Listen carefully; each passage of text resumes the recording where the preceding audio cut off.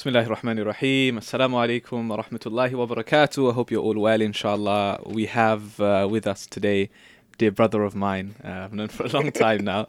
I was actually at your nikah, funnily enough, isn't it? Subhanallah, yes. MashaAllah, yes. I was there for the best times. You're there through it all, bro. I was there for it all, man. Subhanallah. Welcome, brother Zain Mia. Assalamu alaikum wa rahmatullah. How are you? Assalamu wa rahmatullahi wa barakatuh. Alhamdulillah, I'm well. Really pleased to meet you. I've always wanted to come face to face with you. I've been a fan. Oh, yeah. Sure. Let's not get into the formalities now, yeah? Listen, we've been on Umrah together. I was there for your nikah, alhamdulillah. And we went for Umrah together.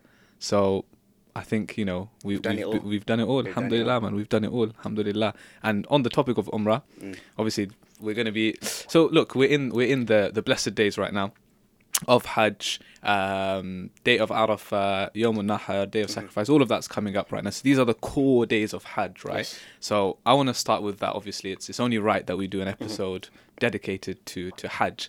First and foremost, by the way, I'm really sad I'm not there. I don't know how you're feeling. Right, obviously it's the same. I was right? there. So You were last year there. I was there this time. So Were you there last year? yeah, subhanallah, I was there last year. SubhanAllah. Yeah, it's sad, man. I haven't been for Hajj. I've been Inshallah Umrah soon. 5 times, alhamdulillah. But I know obviously Hajj is the obligation, it's the pillar, and yeah, it's sad, man. Every year it's that empty feeling, you know. Yeah. But khair, alhamdulillah, inshallah, when the invite comes, it comes. Yeah. With us here in the UK, actually, we're very lucky, to be honest with you. Mm. If once we have the money, pretty much once you have your money, you can get there. But other countries, obviously, you know the situation better. They won't get in as easy because of the whole quota system.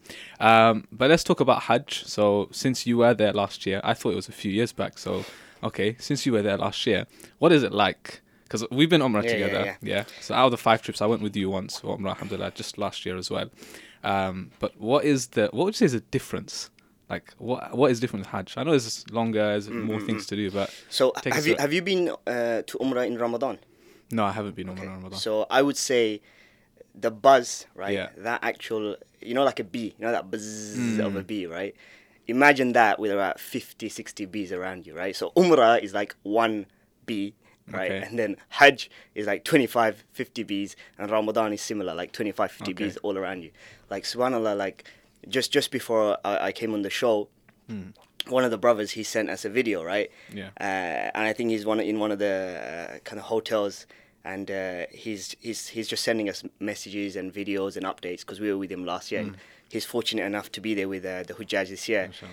And he sent us a video of him like on a luggage, and it's like an automatic luggage or something like that, and he's just going around, and it's fun. This is what it is, right? Hajj, even though it's worship, Yeah. the fact is you're around people you know, you're around people that you don't know, you meet new friends, you meet old friends, and it really just brings everything together, and it's almost like you become a Muslim once again, and it's Yeah. almost like you hear about Islam the first time.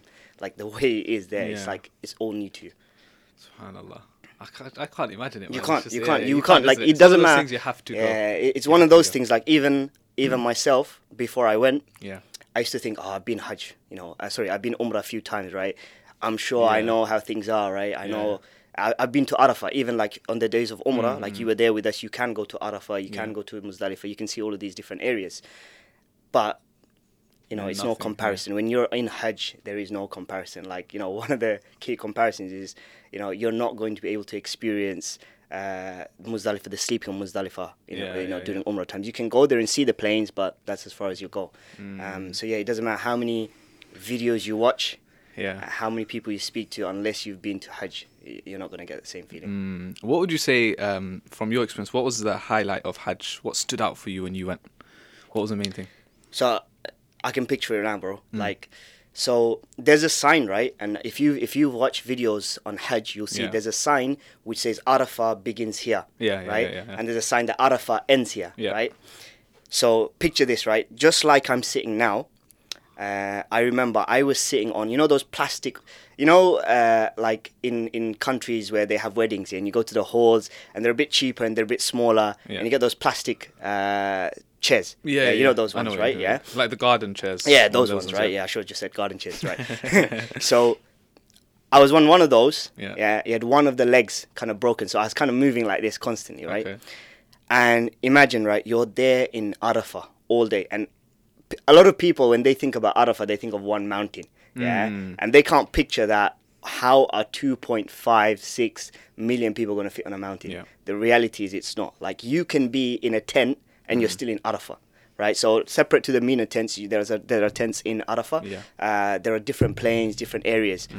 And so I remember I was just behind one of the tents. I was on this chair and I was facing the sun. So I'm sitting there, I've got my hands out, I'm making dua, I'm making dua, I'm making dua, I'm making dua, I'm making more dua, right? And you see the sun and it's slowly just dropping.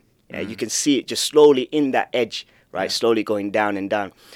And I remember where it says Arafah ends here, it's almost like the sun was just going behind that sign.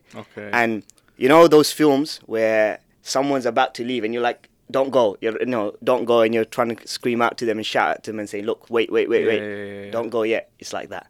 You're just literally there, and you're just saying to that sun, just wait a few more minutes, let me just make those extra du'as. So for me, that was like, and I think for a lot of people, because alhamdulillah, on the plains of Arafah, there's no tall buildings, and so you can see the sun, and you can see it from its peak all the way as it's going down. So for me, that's like the pivotal moment.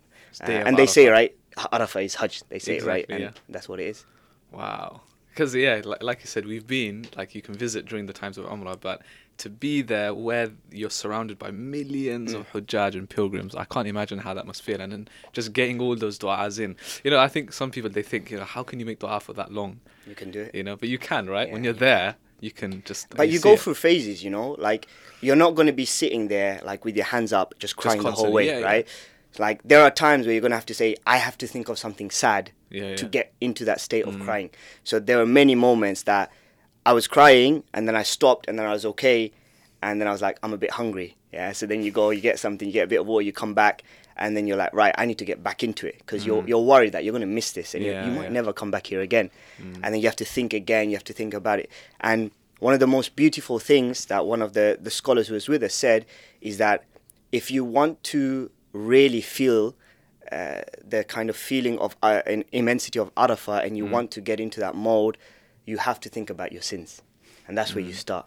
Like, when you are on the plains of Arafah, you start thinking about every single thing you did wrong, whether it's as a Muslim or a human being. That's when you start, and then your feelings will just come from there. But the feeling of seeing that many people around you, and obviously shrouded in white and all of that, right? Doesn't it just remind you of the Day of Judgment? And that is what it's supposed to basically be. What's really interesting is the fact that in Surah Al-Hajj, so there's an entire chapter in the Quran dedicated to Hajj, right? And when you read the beginning parts of it, there's no mention of Hajj whatsoever. No mention of Hajj. And the only thing that's mentioned is the Day of Judgment. Right, so the first wording, like, O mankind, fear your Lord, have taqwa, and fear the shaking of the Day of Judgment. And it goes into, how the people will be running around, and Allah says that they're almost going to be like in a drunken state, but they're not drunk. That's what Allah says, right? Because they just don't know what's happening, they don't know what's going on. Imagine just waking up, seeing all these people around you, right? And then that's the interesting thing. The scholars when they commentate on this surah, they say that, why is Allah speaking about Day of Judgment and the details of this day? And later on, He has a bit of mention about Hajj, Ibrahim alayhi salam, and answering his call and all of that. What's the link? And that is the link. The link is on the Day of Judgment, right? That picture is exactly pretty much what you're seeing on the day of Arafah. You are. But do you know what's the upsetting thing about that is, like, a lot of people who actually make the preparations for Hajj, right? Like, a lot of the kind of seminars and stuff that we go to, right? It takes a long while before we get into that, right? So as you mentioned, right, Surah Hajj, it talks, very much about the Day of Judgment, but later on, right? Now, a lot of us, when we're preparing about Hajj, the first thing we're thinking about is, what do I need to pack? Like, what do I pack? What am I going to miss out? What's there? Will I have a mattress? Will I have pillows? What it is, right? But actually, this whole congregation, which is actually, like, some scholars say it's the most regular, most annual, regular, and largest congregation in the world, right? There's no other kind of congregation like it ever on earth. I think, like, once or twice, maybe, like, over different decades, there are one or two, but they're very, like, anomalies. They're not, like, constant. And it is like it's that congregation of of Muslims from all over the world. Like they say, right, Muslims will come from every crevice, right, every different land, every nature, and they do. But the beautiful thing is, in that moment when I was in that chair, like, you forget people around you. Like, you are amongst 2.5 million, but when you start to feel that connection and you feel get in that mode, you even, like, people near you, you start to forget that they're there. So, but again, that is what's going to happen on Day of Judgment. That's what Allah says. Alone, right? The son is running away from the mother, the brother is running away from his siblings. That's literally what's going to happen. You forget everyone, and the crazy thing is, you're in the actual ihram, which is literally the white shroud, which is exactly what you're going to be, your uniform, in other words, right, to mark the next life. And then even, I know, obviously I haven't been for Hajj, so I wouldn't know, but I know people who have gone, and before they go, it's as if they're preparing to never come back, isn't it? Because you're like, you sit with your family, you ask for forgiveness from everyone. What is that feeling like before you go? I'll tell you, right, what will happen with me. Funny story, right? So, as Muslims, we're supposed to ensure that we have our will. It's all set up, affairs in order. And definitely, like, a really top advice for every Muslim who's planning to go to Hajj is to get those affairs in order as much as you can, right? And a will is part of that. So what I did is I wrote my will, right? And I was kind of like a year into my marriage now. My wife had gone to Hajj the year before, so she wasn't going, so I was going by myself. My father passed away 2 years before, so for me it was like, there's a lot there because I've got a lot of responsibility. I need to think about, what happens to my wife, what happens to my mother. There's so much, right? So I wrote my will out and I put it in envelopes. And the idea was that I'll give one to my nephew, my cousin brother, and one to my wife. And I wrote on there that if I don't return from Hajj, then you open this and you kind of action it. But if I do return, then you give it back to me on this date, right? Because there was a lot of stuff in there that was very close to me. And like things that, for example, like, I can share it. Like, one of the things that we don't think about is what happens with, the people that we have a connection with after we leave this earth. And like one of the things I had to think about is that, for me, in my home, it's just me and my mother. And so I was thinking like, okay, like I'm newly married, right? If I go on Hajj and I don't come back, like, does my wife stay here? Like, she's going to be thinking like, do I stay here? Do I not? There's that issue, right? And even that I had to think about in my will. But the funniest thing was I took it with me. Like I prepared it all. I put it in the envelopes and then I put it in my bag. And then I go to Hajj and I'm like, I've got it with me. And I'm like, oh my God. So then I had to kind of like get a PDF version, send it to an email, and then kind of just hope that they'll find it one day. But alhamdulillah, Allah brought me back. But yeah, like it's really important to get those affairs in order because you have to. And not just Hajj, for every journey we should think that way. But definitely for Hajj because you're going on something. And I think there is a part of people that hope that something, inshallah, like if something's going to happen, it's going to happen there. Like, I think people go with that preparation that, if my time is coming, then let it be, in these lands, in this kind of act of worship. Last quick question on Hajj before we move on is there's a mindset, I think, in a lot of people, especially nowadays, or maybe it's been like that, throughout, is that, I don't feel ready for Hajj. There's that feeling. I don't feel ready. Like I'm going to go there. Allah's going to wipe my slate clean. I'm going to come back and I'm going to go back to sin again. So maybe I just delay Hajj. So there's a lot of people that are in the position of going for Hajj. They're able to go financially and all of the other conditions are met. But, spiritually, there's that state of, I'm not worthy, or I don't feel like going, even though they can. What would your advice be, to those kind of people? Because at the end of the day, I don't think any of us are really worthy, right? But Allah subhanahu wa ta'ala, out of His mercy, He invites us and He forgives us, even though we come from a background of sin. But what would your advice be to those people? I would say, like, I'm thinking the concept of Umrah and Hajj, right? And the reality is, the first time I went to Umrah, right? I'll share very briefly about the first time I went. The first time I went, I was like in different places. Like my life was, I wouldn't say it was like destructive, but I wasn't like really praying 5 times a day. I wasn't doing everything that I hoped to do or that I should have been doing as a good Muslim, right? And I remember my mum came and said, look, I'm going to Umrah with your uncle. Do you want to go with me? And in my mind, I was like, nah, I'm not ready for that life. Like, I want to chill out. I want to do all that stuff, right? And just like, what you're saying there is, I'm not ready. But it wasn't that I'm not ready as I don't have the courage. It's like, I'm not ready to let go of what I'm doing now. Like, I'm not ready to let go of the friends I have now, the life I have now. Because there's this whole thing that you can't have fun when you start to practice. Like there's this whole idea that you can't have fun and you can't have friends and life won't be the same. And so I thought, actually, you know what? Let me test myself. Like, let me try it out. So I said to my mom, yeah, cool. But if I'm really honest, now I think about it, right? Even that, in some way, like somewhere like in my mind, I probably just said yeah because I wanted to show others that yeah, I'm gonna go Umrah. Yeah, like just to be like, you know, the cool guy that went to Umrah at an earlier age, right? So I went there, and I remember even on the plane, I put my ihram on, and I'm like, what am I doing? Like, where am I going? And I'm thinking like, oh man, I've got to change things now. Like, people are going to say I'm an idiot. I've come back and I'm still doing, you know, I'm not involved in, and I'm not praying well. So I thought, all right, cool, let's see what happens. I land, and then, bro, the rest, like, you know, it's history, bro. Things changed. And, you know, I always say to people, whoever are planning to go to Umrah, like, alhamdulillah, you know, because it's been a few years now that I've been involved in things such as Umrah and Hajj, a lot of people come and say, look, how is it? And I say to them, look, those first 2 days, you're going to go through depression. Like, and I'm not talking about depression when you isolate yourself. I'm talking about that. You're going to be in that state of, like, upset, sadness, like loneliness by yourself, that worry, like, what did I do? What did I spend my life on? How did 26, 27 years pass by and I still haven't done X, Y, Z? And the rest is happiness. Like, you go through that, you cry. It's like, you know, they say that cleansing, right? So you have that spiritual cleansing, but here you have that physical. You actually cry. You know, you remove so much of that kind of past from you, and then you start to build yourself up.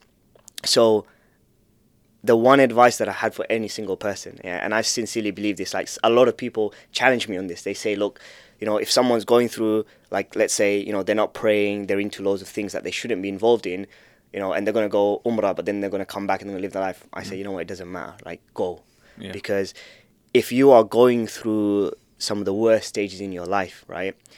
Like, and I wasn't even there. I was like halfway, right? But even if you are like going through the worst kind of practices, let's just say, you don't know what could happen. You might go to Umrah, right? And you might see something. You might feel something. Someone might say something to you, and it might completely change the way you think. You'll come back from Umrah and you say, actually, you know what? I want to better myself. I want to do something else. I want to spend my life in a different way. So the advice I would say to people is, if people say to you, look, you're not ready, you're not going, even if shaitan says to you, you're not ready, right?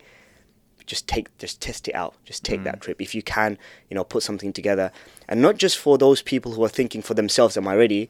But even for parents who are thinking about their children, right? I genuinely believe that if you have the means to send your children to Umrah, whether it's with you or in a group, like there's loads of good groups out there now, do it. But it is the best holiday or trip that you can send them on.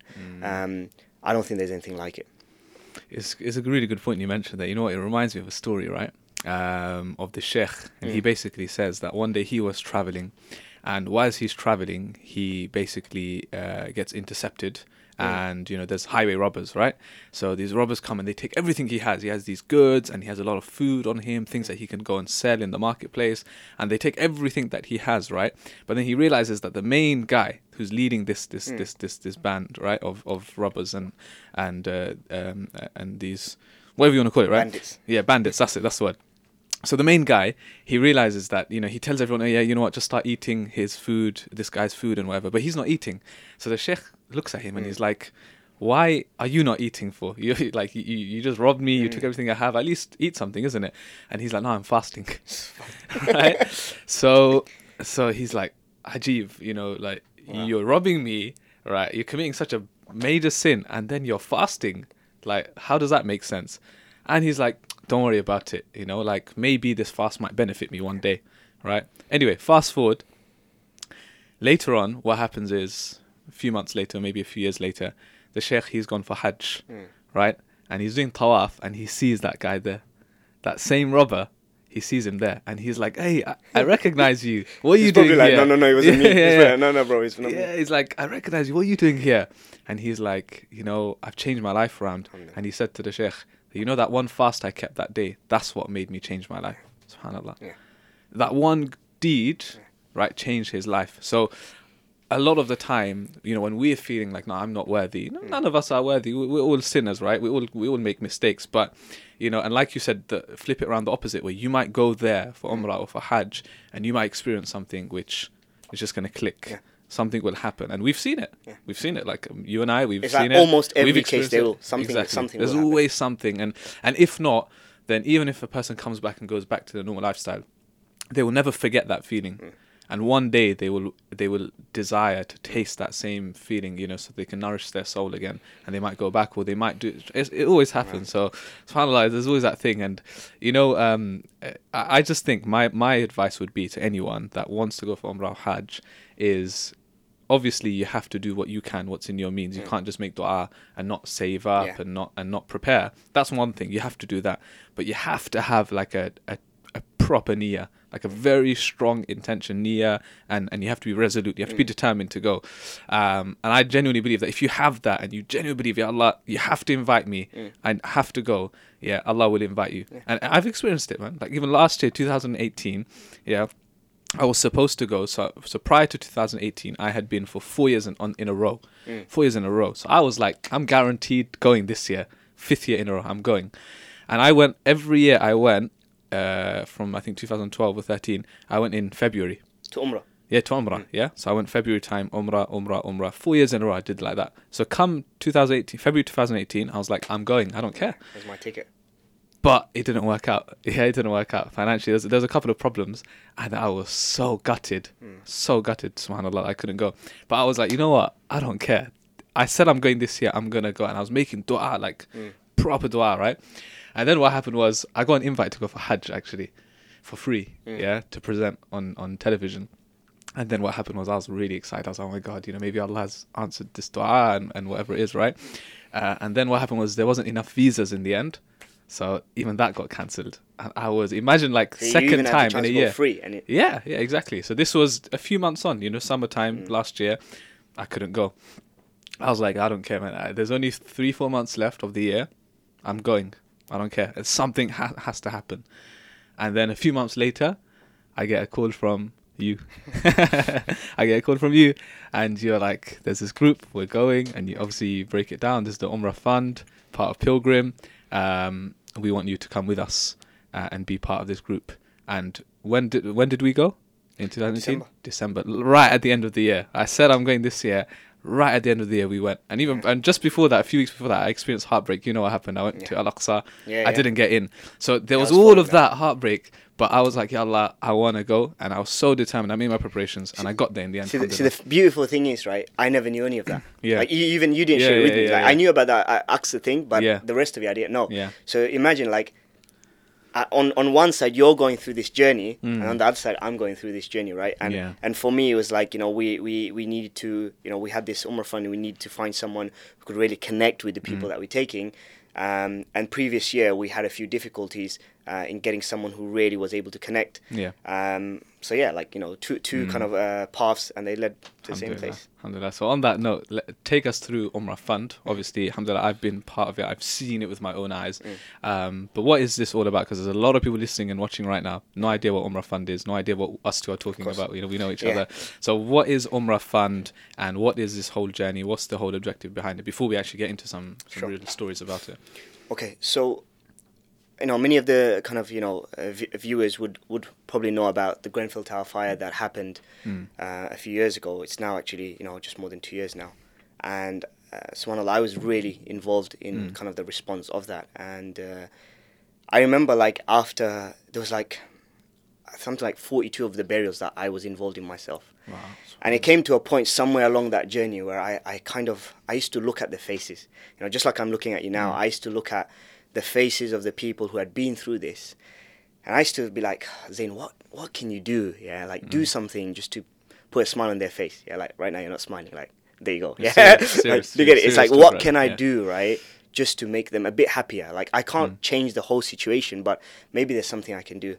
So I started to, you know, have a chat to different people, and I started to think about, you know, let me go back to my situation. And I remember, like, you know, really surprising thing about this year is that, you know, Grenfell Tower happened literally about 7 months or so after my father passed away, right? And I spent about 2 years back and forth in the hospital because my father had 2 cancers over like 2-3 years. So we spent a lot of time. And of course, he was terminally ill in the end. And even for him, I saw him go from like someone who is very like able to someone who was like unable to do much in the house.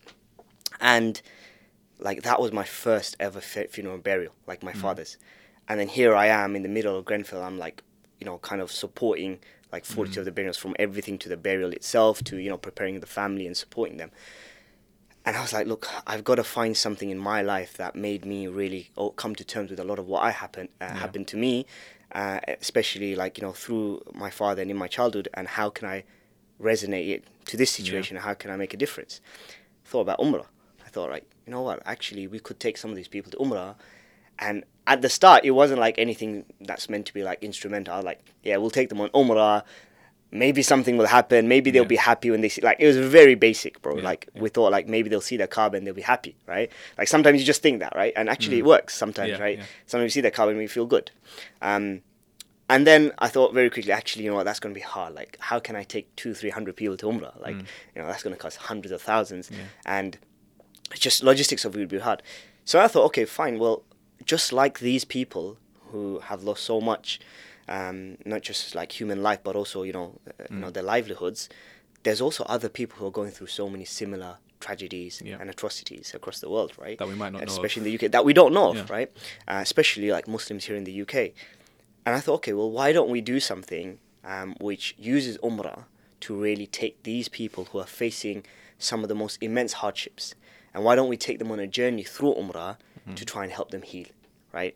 So it was essentially known as the Ultimate Healing Umrah Fund, and it's today known as just simple, the Umrah Fund, right? So yeah, that's where it started, and alhamdulillah, it started in 2017. We're now 2 years in. We've taken, I would say we've supported about 50 or so people now through the fund, and alhamdulillah, like I would really say, like, it's taken a lot of my time, but I would say it's one of the best decisions I've made in terms of any of the projects, you know, that I've been involved in. But so what we're talking about is most of these people have been fully funded to go for this Umrah trip. Everything's covered, right? And then they go there, and then they go through obviously the Umrah itself, and then you're spending time in Makkah, spending time in Medina with a team of people, and they go through this whole amazing experience. And obviously, like you said, it used to be called the Healing Umrah Fund, right? Because it was it's that feeling when you go there, for any person, even let's just say you're well off and you don't really have much going on in that, but every person that goes there, everything we've spoken about from the beginning of this episode, you feel that happiness, you feel that excitement, you feel that spiritual growth and everything else, right? So these people go through that whole process of 10 days to 2 weeks, spending time in these blessed lands, and they come back. And then would you say that, like, what would you say is the end result after they come back, you know, after this long trip? The reality is, so going to Umrah or going to Hajj, as transformative as it is, right? It's not going to take away your hardships. It's not, right? You know, you could be homeless today. Going to Umrah isn't going to change you being homeless, right? You know, you could be going through, like, you know, a divorce or something else. Umrah is not going to change that, right? Essentially, the core of this whole program is to help people better deal with their hardships.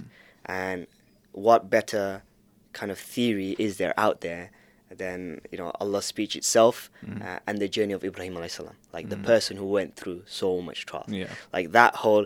And I think sometimes we forget that Umrah and Hajj, you know, isn't about the Kaaba itself. It's not about, you know, the Mataf area itself. It's not about Arafah, like the mountain itself.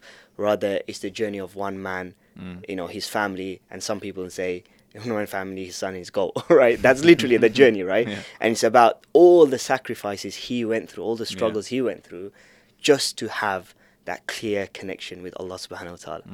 And every single one of these people that are chosen to go, they're going through these trials. And the idea is that, how do we take them on a journey? And it's all individual. How do we take them on that individual journey, so when they come back, the outcome is that when they come across homelessness again, when they face issues in their marriage again, when they, you know, inshallah they never do, but if they lose another child again, or that something happens, that they know that they can turn back to their faith, their Lord, and they can remember that feeling of that connection, and they can use that to overcome it. Yeah, I think it's an amazing initiative of the project as a whole. And I remember when you first told me about it, and I was like, wow, this is so different. You know, no one really does this. Yeah, there's support out there. You know, you have counselling. There's so much, but to actually take a group of people that have all experienced different hardships in their life, whether it's bereavement, whether it's homelessness, poverty, whatever it might be. SubhanAllah, to take them through that whole process, that journey of healing, and for them to come back. And then it's not that, I know because I know you personally, I know what the process is. It's not that even once you come back, that's it, you leave them to it. You're actually still in touch with them. You still try to help them out, which is really amazing. I want to talk about, even our trip, for example, just last year, the kind of people that we had. So like, wow, me going there, I did not expect it, man. I had no idea what was going to happen. Like, you gave me a kind of brief overview. All right, this is the kind of stuff you're going to do it, but you can't. Wow, take us through some of the pilgrims that we had with us. Okay, I don't know what to say. There's so much, right? Yeah.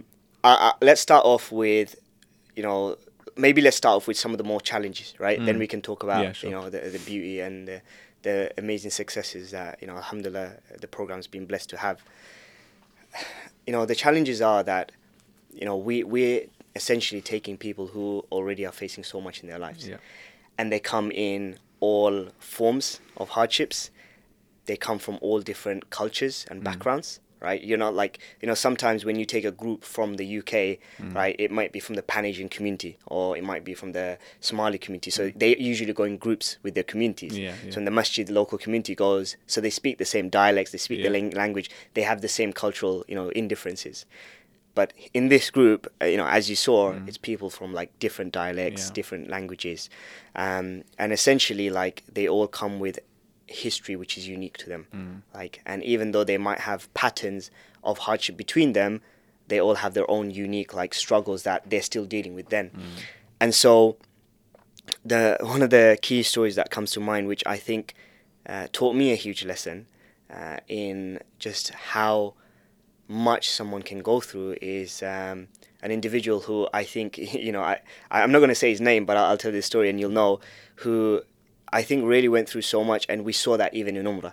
I think you guys will know him as the Vanisher, right? And I say the Vanisher because he disappeared, bro. Like, he just, I remember, right, there was one part where he deceived me, like, not like as a person, right? I'm saying, like, I started questioning my eyes and my intellect and my like logic. So there's a point, right? He said, "Look, Zain, I need to go to the toilets," right? So he used to always be around me because, I didn't want him to get lost. And like, whenever you go to Umrah, I think, many people who are on Hajj, they'll know they build a family. I think with the Umrah fund, I have to treat, not just myself, but the team has to treat these people like they're not just our brothers and sisters, but actually we owe so much to them, and we have to look after them in that way. Like, it's not like, when you have a group that's paying you to go Umrah or Hajj, you look after them, right? This group, right, alhamdulillah, really generous donors are paying for them, but we have to look after them even more. And so I used to always be around him, and he said, "Look, I'm going to the toilet." And I said, "All right, cool." So I sat there, right, and I watched him, and then he just disappeared, bro. Like, I don't know where he went. And he said he's going to the toilet. 5 minutes went, 10 minutes went by. I thought, he can't be in the toilet, like, he can't be in the toilet for that long. So, like, 20 minutes later, I went through the whole toilet, like, in, out, up, downstairs, underground. He's gone. Like, he's just disappeared. I saw him, like, 6 hours later, right? And I'm sure, like, even on the day back, someone, like, so innocent. Yeah, so innocent. 4:30 a.m., the coach comes to go to back to Jeddah, right? We're going from Medina to Jeddah. Everyone's like, "Look, guys," and you say this, right? Everyone says this on Umrah and Hajj. "If you're not here, we're going to leave you." Like, no one ever leaves anyone, bro. Everyone comes back. And we said to him, like, you got to be there. And the coach is here. He's like, saying to us, "Look, we need to go. We're going to get late. We're going to miss the plane." And he's nowhere to be seen. We sent like a search party out into the Prophet's sallallahu alaihi wasallam's mosque, and alhamdulillah we find him. But what's very striking about him is that when he in this country, he's a revert, and he was someone who he was the first person in his family to revert to Islam, and actually at the point of him going to Umrah, subhanallah, he had to tell his mother on the day, literally on the day, in the airport. I remember him making that call, and there was about 3-4 weeks before that I was speaking to him saying, "Look, I think you should tell your family now because they don't want to worry, etc., etc., etc." He was like, no, I can't, because they'll stop me from going or they won't let me go. So I said to him, "Look, we need to think about all these different things. How are you going to manage it? You know, you don't want them calling the police and saying my son's missing when you're out there. You know, that's not going to be good for you, or even, you know, there's going to be so much to deal with. But he was like, no, Zain, I can't, because I need to go. I need to go to Umrah, you know, and I just know that it's not going to work out. And he had to like take his luggage like a few days before, like he had to hide it and move it. And so like we think it's so easy, right? We tell our friends and family, we go in Umrah, we get the blessings, we pack our bags, we go airport, right? Someone drops us off.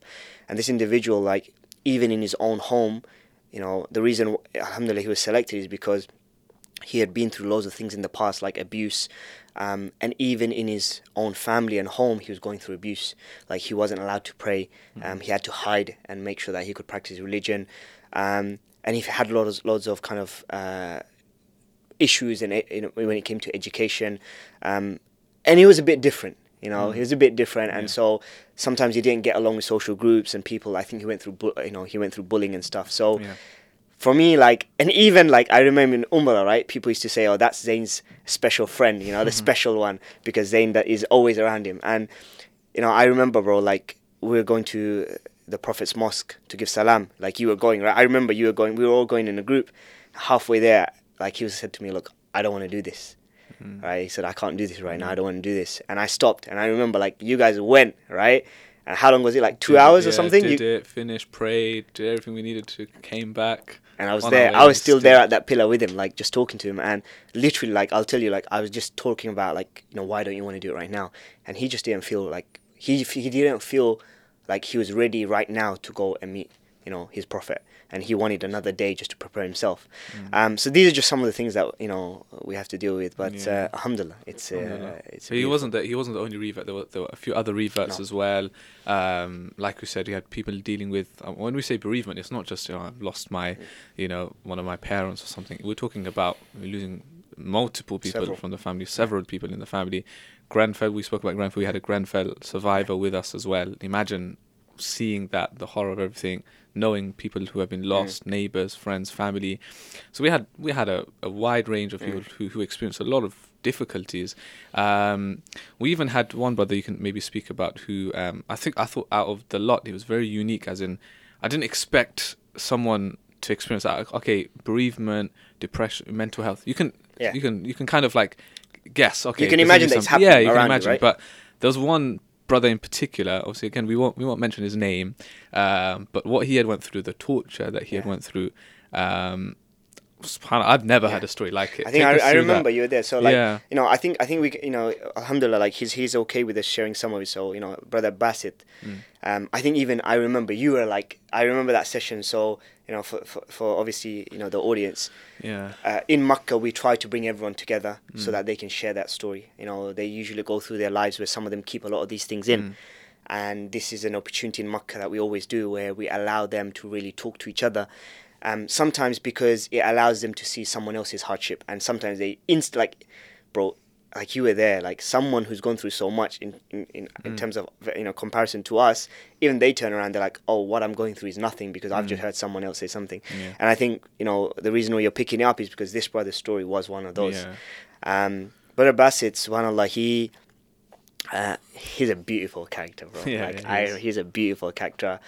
I think you will agree, the thing that comes out of his mouth the most is alhamdulillah. Like, you ask him, do you want tea? Alhamdulillah. Are you okay? Alhamdulillah. How you feeling? Everything is just alhamdulillah first, right? He praises the Lord in like all circumstances.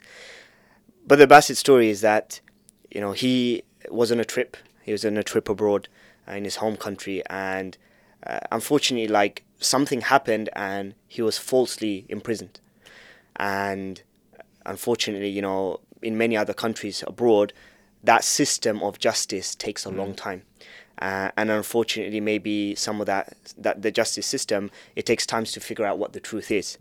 And this brother went through 5 years, like initially like 45 days of interrogation. And then he was in prison for 5 years, right? And you were there, like, he said to us, right? And this, I heard this for the first time when I was in Makkah. He said that the day they released him, they said to him, sorry. Like, sorry, we got the wrong guy. That was it. That was it. Like, no apology, no compensation. Like, here in this country, you get false imprisonment, you get compensation, like nothing. Right? No compensation, no, like, let us help rebuild your life. We've just taken away 5 years. He had 2 children. He had 2 children that he left behind. One of them was recently born when he was falsely imprisoned. And so he didn't get to see her childhood. He missed out on both of this. There's one thing where you are away from, your wife, your family, and your children for 5 years. And there's another thing where do you remember the story? He said to us that by the end of it, the way he dealt with it was he used to laugh. He used to laugh. Yeah. And there was once he said to us, he was saying to us the story where he had asked for water. He was screaming, I want water, and they weren't giving it to him. And then when he was given the water, he just laughed. Yeah, he just smiled and laughed. And he found that's the way he kind of dealt with it. And of course, there was so much that he didn't share with us, that he was keeping in. But I think for someone like him, the beauty of the journey, and I'm really glad why he was nominated, is that he said to us that after he was kind of in a home with his family, he had always wanted to go to Umrah. And unfortunately, he now had a slip disc, so he had back problems, he had walking problems, he couldn't walk, he used to use a walking stick, he used to have nightmares. So there was so much. Umrah was the last thing that he could get to. It was so far away in the distance for him. And he had come back and he had settled down and he was like, I would really love to go to Umrah. And he was speaking to his family about it, friends, and they said to him, look, why don't you just wait for a bit? Wait for a bit, inshallah, you'll go in time. You just come back, let's just get things settled. And then, subhanAllah, we turned up at his door. He was actually nominated by one of his close friends who, had been along with him all the way. And then we turned up in Birmingham. We knocked on his door. Obviously, he was in his tracksuits. I think he was just having a Saturday night in, right? We knocked on his door, and he was like, and this is something we had to think about, right? He's been in this scenario, and of course, when we were surprising him, we wanted to surprise him with loads of people, with flowers, with chocolates. We do the whole thing because it's a gift, Even though these people are being funded to go, it's still a gift.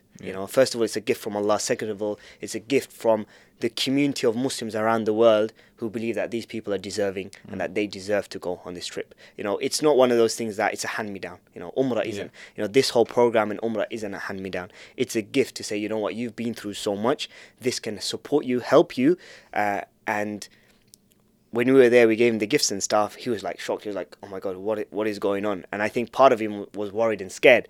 A lot of people are. I've been in homes and the father's like, what are you doing in my home? Get out. Who are you? And all of this stuff. I remember once I knocked on a door and the daughter who'd been communicating with us and she nominated her father, she let us in. So the mother knows, the 2 daughters know, right? Even the cat knows, right? But the father doesn't know. So he's like, who's this? And he's shocked and he's like, get out of my house and stuff. Hold on a minute, right? So yeah, we surprised him, and alhamdulillah, just a few weeks ago, I was on a voice call with him, Eid day actually.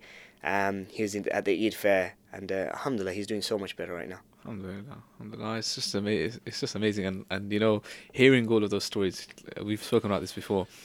It makes you realize that whatever we're going through, these hardships, trust me, you hear stories about people being in prison for 5 years, being tortured in the process, losing several members of their family, Grenfell survivors, reverts who have to hide their faith. You hear stories about Sahaba doing it. Yeah. There's people here on our doorstep doing the same thing, You hear these stories and you think, subhanAllah, what am I complaining about? Yeah. Well, I lost my job, okay, I missed lunch today. This kind of stuff we're complaining about, Yeah. It's crazy, subhanAllah. Do you know what brings that to mind? I just want to share one more story, right? So, and this one you'll know as well, so because the beautiful thing is you taught him how to recite the first few verses of some of the surahs of the Quran. You did that. So that is and so this gentleman, Peter, as you know, right? And I think his story was brilliant because he went through 20 years. He shared with us how he went to every religion. So he was a Buddhist, he was a Christian, right? He went through every single religion, right? And he practiced it well. And then he came to Islam, right? And throughout his life, he'd been homeless. And he told us how the moment he became a Muslim, imagine this, right? As he became a Buddhist, as he became a Christian, all these other religions, his life was okay, right? In some sense, as in not spiritually, but marriage was okay, work was okay, things were okay. Soon as he became a Muslim, things started to go downhill, yeah? Of course, in terms of this world, right? This is what it is, right? Yeah. As soon as we take that oath, and soon as we take that oath to Islam, we see the struggles because that's what it takes to reach Jannah, inshallah, right? And he told us how, unfortunately his wife left. She took the children. So he instantly found himself living a completely different life without the people he loved. And then, he had to move into, his mother's house because he was homeless for a while. He didn't have, jobs. And he was finding it really struggle. And, we already know that minorities, in our communities in the UK, they suffer a lot. But a minority community and a Muslim suffer even more. And he used to be bullied. Like, he used to say to me, even when we were in Umrah we were speaking, he used to say to me that, he was Polish, and even in his own, the place he was staying, this hostel, he used to be abused. Yeah. Like, people used to hit him. Sometimes he couldn't even go back home because he was worried whether they would hit him, whether they would let him sleep at night. It's like you can't imagine it, because you think this stuff happens in prison, right? Yeah, where you have to traumatic. sleep with one eye open, but he's having to do this in a hostel, which is supposed to be, be a safe space for him. And I think you'll agree, like, he's like the most philosophical guy, right? Yeah. He must have, like, philosophy is his thing, right? Yeah. He can talk about the trees. Like, I saw, like, after Umrah, he'd done a video, and he was, like, sharing, like, he was, like, literally, like, on the screen, right? And he was like, you see this tree behind me? This is nature. This is life. Green is the element. If you can't feel the nature, then how will you feel Islam? And I was like, brilliant. This is beautiful, right? And I think, even for him, like, the day we surprised him, guess where he was? Where? He was on a dawah stand. He was giving dawah out. Wow. So imagine, even though he's going through all this stuff in his life, he was still holding on to part of the faith that, I've become a Muslim now. Let me see what I can do. And he was volunteering. And the brothers who nominated him used to say that he used to travel up to 10, 15 kilometers on foot or on one of those bikes just to go and help and volunteer at one of these dawah stands. Wow. Like, some of us, we have it like across the road, and we still don't go and help. And so even for him, I remember when he was on Umrah, he was like, I've waited 20 years for this. He used to say that, I've waited 20 years to come to a place where everything has fallen into place. Alhamdulillah, he's got a job now. And it really pleases me, because now he's built a relationship with his wife again, and he's seeing his children. Like, last week he was at one of these fun fairs with his children as well, so he's seeing his daughters again. So yeah, it's beautiful, and it was all possible. Like, some people out there might say, look, maybe Umrah, you didn't need to go to Umrah to do that, right? But Umrah is part of that journey, right? And it's part of that journey that Allah decided for them. And yeah. He's our modern day Salman al-Farisi, man. He's going like through that. Every religion, every place he's been to, and then alhamdulillah, comes to Islam finally, and Umrah, and in that blessed land, it all falls into place. And what I think the amazing thing is seeing the results afterwards. You just mentioned one example there of Peter, how he's back with his family, he's got a job now, and he's, things are slowly falling into place. We had a couple with us as well. Alhamdulillah, they came back after that journey. Before that, they lost, a few children. Really, really sad story. Their actual, they lost 3 children. One of their actual anniversary, which is literally 2 days ago. They're like 1 year away from what just happened then. Yeah, exactly. But alhamdulillah, they've come back from that trip, and they've been signing up for classes, they've been studying. Your classes. Alhamdulillah. They've started their own charity charity projects in Africa in memory of their children, getting active volunteering at different initiatives. It's just amazing to see that you're part of that process. Let's really quickly speak about because still a lot of people it's still a very vague idea. What is this Umrah fund thing? So just quickly take us through the process. There might be people listening that might be going through hardships themselves, or you might know someone. So how can someone go for Umrah with the group? Okay, so essentially it's a nomination program. Yeah. So the idea is that if you're listening out there and you know someone who has gone through immense hardship, and now this question, what is hardship, right? Like, what is hardship? It's something that we've intentionally decided not to categorize or define, or qualify, right? Because you can't. Every single person, the stories that we just shared, right? Someone might say, well, I've been through that, but I can deal with it, right? But every single person's hardship is different. And so the idea is that, the person has to be from the UK, right? For now, our program's in the UK. Inshallah, maybe in the future we'll go, more national, global. But for now, it's in the UK. And the idea is that if you know someone who has gone through several trials, right? And I know, in this day and age, losing your job, is difficult. I know going through a divorce is difficult. But we're looking for those nominations that there's patterns. For example, in the case of, let's say, Peter or even, Basil, others, one thing led to another, to another, to another, to another. And there was like, it's that tunnel that doesn't have that light. Yeah. Right? It's that tunnel that you just, bro, it's like the central line. Yeah. You just have to keep going and going and going, right? Yeah. And essentially these individuals that you're thinking of might have gone through, let's say the loss of one child. But then because of the loss of that child, they had issues in their marriage. That then led them to going through depression. That then led them to going through other things. So, and everyone, like, you might think that you don't know, you do, right? Every single one of us knows someone that has gone through so much in their lives that we know that actually, you know what? Imagine they went onto this program that took them to Umrah, but then there was stuff, there's support classes before it, then the Umrah, and then afterwards that could really help change their lives. So what happens is that you can go and you can nominate anyone you want, anyone between like 18 onwards, you can nominate. And then there's a process where we have, alhamdulillah, we have external people that come. A lot of them are experts, and then they look at some of these nominations. And when they're looking through these nominations, they're not deciding whose hardship is worse than others. Yeah. What they're doing is they're seeing the program that we have, can it help these people, right? Can these people come onto this journey with us and come out of it even stronger? So that when they come in, just like you said, this couple, can they come back to their communities stronger so that they can deal with their own hardships, that they can be of benefit to themselves and Islam and the Muslim community around them, right? And society at large. And so the panel will then pick their shortlist. And then, so how it works is that you can nominate someone else. So we always engage with the person who's nominating. So let's say you nominate someone, right? So we'll get in touch with you. We'll say to you, look, the person you've nominated has been shortlisted. Can we organize a surprise for them, right? So up throughout this journey, all the way to the moment we surprise the person who's been nominated doesn't know. Which is why you get a lot of people like shocked, like, who are you? Where are you here? And all this stuff. Yeah. We've surprised people in the gym. We've surprised people outside Tesco.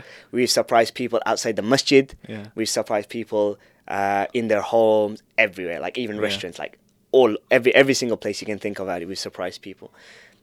And, once we do the surprise, we then put them on this kind of support where essentially, like, even though the Umrah might last up to a week and a half, that journey with us lasts about 3 months, right? Yeah. And what we try and do is we try and have a few sessions with them before so that they can meet the guides, they can meet the team, they can meet each other, they can share their stories so that they can learn about Umrah itself, that they can learn about the struggles of Ibrahim alayhi salam, they can learn that journey, so that they really start to understand where they are in life now and what they hope to achieve from this journey. Then the day comes, they come to the airport. Some of them forget their ihram. Some of them send their ihram in and it goes into the hole and they're like, oh my God. And then we have to send someone out. Literally, like, you were there, right? Yeah. And we literally had 2 people send it, even though we said to them, don't send your ihram in, don't send your ihram. They sent their ihram in and then we had to go out and then get them a new one. Yeah. So yeah, and then they go to Jeddah and then we go to Makkah. They do the first Umrah. And always we do a second or third because, I remember the first ever trip. From all the people who were on the trip, there was about 31 people that collectively everyone had lost. So that's the number of people that group had lost in the last few years. That's children, that's, spouses, that's parents. That's a large number for a group of 15. That's literally every person losing 1 or 2 people. And so, we support them with that. And then what we try to do is we try to have 2 kind of processes in that trip. One is that individual one-to-one, which myself or the team members will spend time with them, learning about them, what is it that they need, what are they worried about, what they think about. And then we try to have, like yourself we did, where we have structured classes. And we're trying to get better at this every year. Yeah. So alhamdulillah, we were blessed to have you there. And we did the beautiful Fajr sessions, the Quran sessions. We did Nasihas. And, I think sometimes you don't need to do too much extra. Yeah. Sometimes just them engaging in that session, just them being on Arafah and learning about that, it's a chance that they thought they'd never have. When someone's sleeping, just come out of homelessness and they're trying to get a job and they're scraping food and they're, that whole hand-to-mouth life. Yeah. They're not thinking about, what I could be in Umrah next week. And then when they come back, we try to, inshallah, and we're trying to get better at this as well, we try to have someone who will support them for at least a few more weeks. Now, we're not saying that we're going to be able to get them a job. We're not saying that we're going to be able to change their lives completely around. But the idea is that we try to connect them up with people or to sessions or to different things that can help them do that. But the reality is, even from the first trip to now, like we don't like. Even we might say 3 months, but we don't lose contact, and you can't. It's one of those things. You build that friendship, and you stay friends, and you feel like you owe them a duty as a Muslim. Forget the program. Like, once you've gone on that journey and you see someone in hardship, you owe them that duty as a Muslim to make sure that they're okay. How can we find you guys, and how can people put the nominations in? How can people donate as well? Okay, so our website, umrahfund.co.uk, so simple as that. You can go there. We actually have a few programs that people can nominate for. So one of the ones that I'm actually looking forward to. So the reality is that, alhamdulillah, even though we've done a few groups now, we've realized that there are groups of people that we've not been able to take. So we always get nominations for people with disabilities, special needs. And Makkah and Medina and the Kaaba is every Muslim's. Like, it's not just for us who can walk. Just because Allah has blessed us with 2 feet that can walk doesn't mean that we have a right over the Kaaba and being able to do Umrah than someone who hasn't. And a lot of people think that actually, these people need a wheelchair. No, they don't need it's not just a wheelchair, right? People who have these additional needs, like even if you have a son who has autism or something else, essentially, like, there's so much around that Umrah journey. And unfortunately, the reality is, today, a lot of the Umrah trips or the Hajj trips that we have, there's so much already going on. It's very hard to cater for people with additional needs. And so unless you have a carer, or unless you have, someone or a son or a daughter or someone who can look after you, it's very hard to send someone with special needs. And so you can go on www.umrahfund.co.uk and nominate. It's just a simple form. And inshallah, you can nominate for the various programs. And one of the ones that you can is, inshallah, we're hoping to do this next year, early next year, is a group dedicated to people with special needs and kind of, additional kind of needs like that. MashaAllah. Amazing work. Jazakallah khair. I want to reward you and the whole team for all your efforts, and definitely for anyone watching and listening, put nominations in. We all know someone going through hardship, and who knows, there might be a chance for one of these people to go for one of these Umrah trips in the near future, inshallah. Brother Zain, it's been a pleasure. There's so much more we can talk about. End of the day, it's Makkah, it's Medina, it's Haramain. We could speak about it all day. But as always, we appreciate you and all your efforts and all your work. Inshallah, we wish you all the best with all of the projects, inshallah. And may Allah subhanahu wa ta'ala bless you and the whole team. Ameen. Jazakallah khairan. And to everyone else, inshallah, of course, do check out Umrah Fund and support their work, inshallah. And we hope you enjoyed this podcast and benefited, especially all of the other tips surrounding Umrah and Hajj, inshallah. Make that niyyah, and may Allah subhanahu wa ta'ala, for those of us who have not been, may Allah invite us there. And for those of us who have been, may Allah invite us again and again, inshallah. Make dua for us in these blessed days of Dhul Hijjah. Have a blessed Eid Mubarak from me and the whole Elmfeed team. And subscribe to our YouTube channel, subscribe on iTunes. And we hope to see you again soon. Take care. Assalamu alaikum wa rahmatullahi wa barakatuh.